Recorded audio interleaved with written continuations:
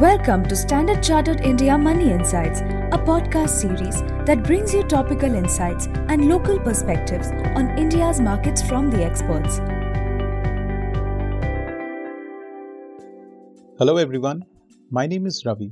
Welcome to another edition of our weekly podcast, The Week That Was.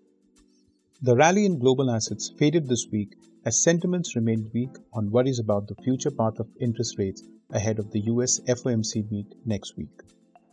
After scaling all-time highs over the previous week, Indian equities consolidated this week in line with other emerging market peers but underperformed major Asian peers like the Chinese, Hong Kong and Japanese equities. After a positive start to the week, the Nifty index traded sideways for most part of the week to end lower by 0.4%. Broader markets outperformed Nifty with the mid-cap index and small-cap index up 0.4% for the week respectively. Among sectors, domestic-focused sectors remained resilient with capital goods, FMCG and banks recording gains of over 1%, while global-focused sectors underperformed with IT and pharma recording losses of 4% and 2% respectively. The Indian fixed income market came under pressure after the RBI's monetary policy announcements. While the decision to raise the repo rate by 35 basis points was in line with the consensus expectations, the decision to remain focused on withdrawal of accommodation was contrary to market expectations. For the week, the 10-year Indian government bond yield rose by 8 basis points to 7.3%, while the 3-year and 5-year Indian government bond yields rose by 6 basis points and 12 basis points respectively. The INR depreciated during the week as elevated demand for US dollars by local corporates and foreign investor outflows pressurized the INR. For the week, the INR fell 1.1% to close at 82.2 per dollar. During the week, the RBI concluded its December Monetary Policy Committee meeting. Members voted 5:1 in favor of raising the repo rate by 35 basis points to 6.25%. Consequently, the standing deposit facility rate was adjusted to 6% and the marginal standing facility and bank rate was adjusted to 6.5%. The MPC also decided to remain focused on withdrawal of accommodation to ensure that inflation remains within the target going forward while supporting growth.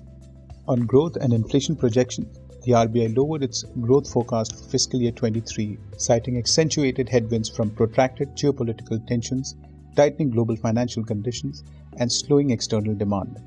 Gross domestic product is forecasted to grow at 6.8% in fiscal year 23, with third quarter growth at 4.4% and fourth quarter growth at 4.2%. RBI retained its average inflation forecast for fiscal 23 at 6.7%, with third quarter average inflation at 6.6%, fourth quarter inflation at 5.9%, with risks evenly balanced. CPI inflation forecast for first quarter of fiscal year 24 is projected at 5% and for the second quarter is projected at 5.4% on the assumption of a normal monsoon. Over the coming week, all eyes will be on the US Fed policy meet. Consensus expects US Fed to lower the size of rate hikes to 50 basis points from the 75 basis points hike over the past 4 meetings.